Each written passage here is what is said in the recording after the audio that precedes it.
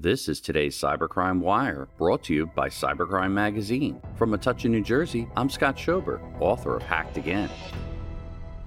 Hackers paralyzed battery maker Varta in a cyberattack, as reported by CSO. Following an attack on its IT systems, Varta had to shut down its production and administration and take it offline. The Varta Group was the target of a cyber attack on parts of its IT systems on the night of February 12th, the battery manufacturer has announced. 5 production plants and the company's administration were affected. The IT systems, and thus also production, were proactively shut down temporarily for security reasons and disconnected from the internet, Varta said in a statement.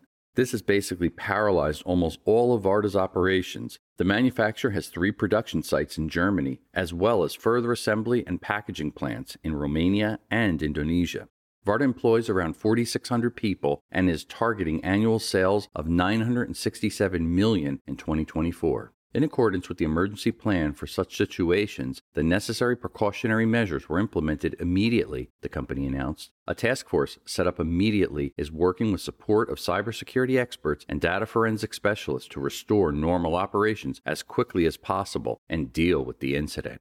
Reporting for Cybercrime Radio, I'm Scott Schober, author of Hacked Again. New every weekday, the Cybercrime Wire is brought to you by Cybercrime Magazine, page 1 for the cybersecurity industry at cybercrimemagazine.com. For more breaking news, visit cybercrimewire.com.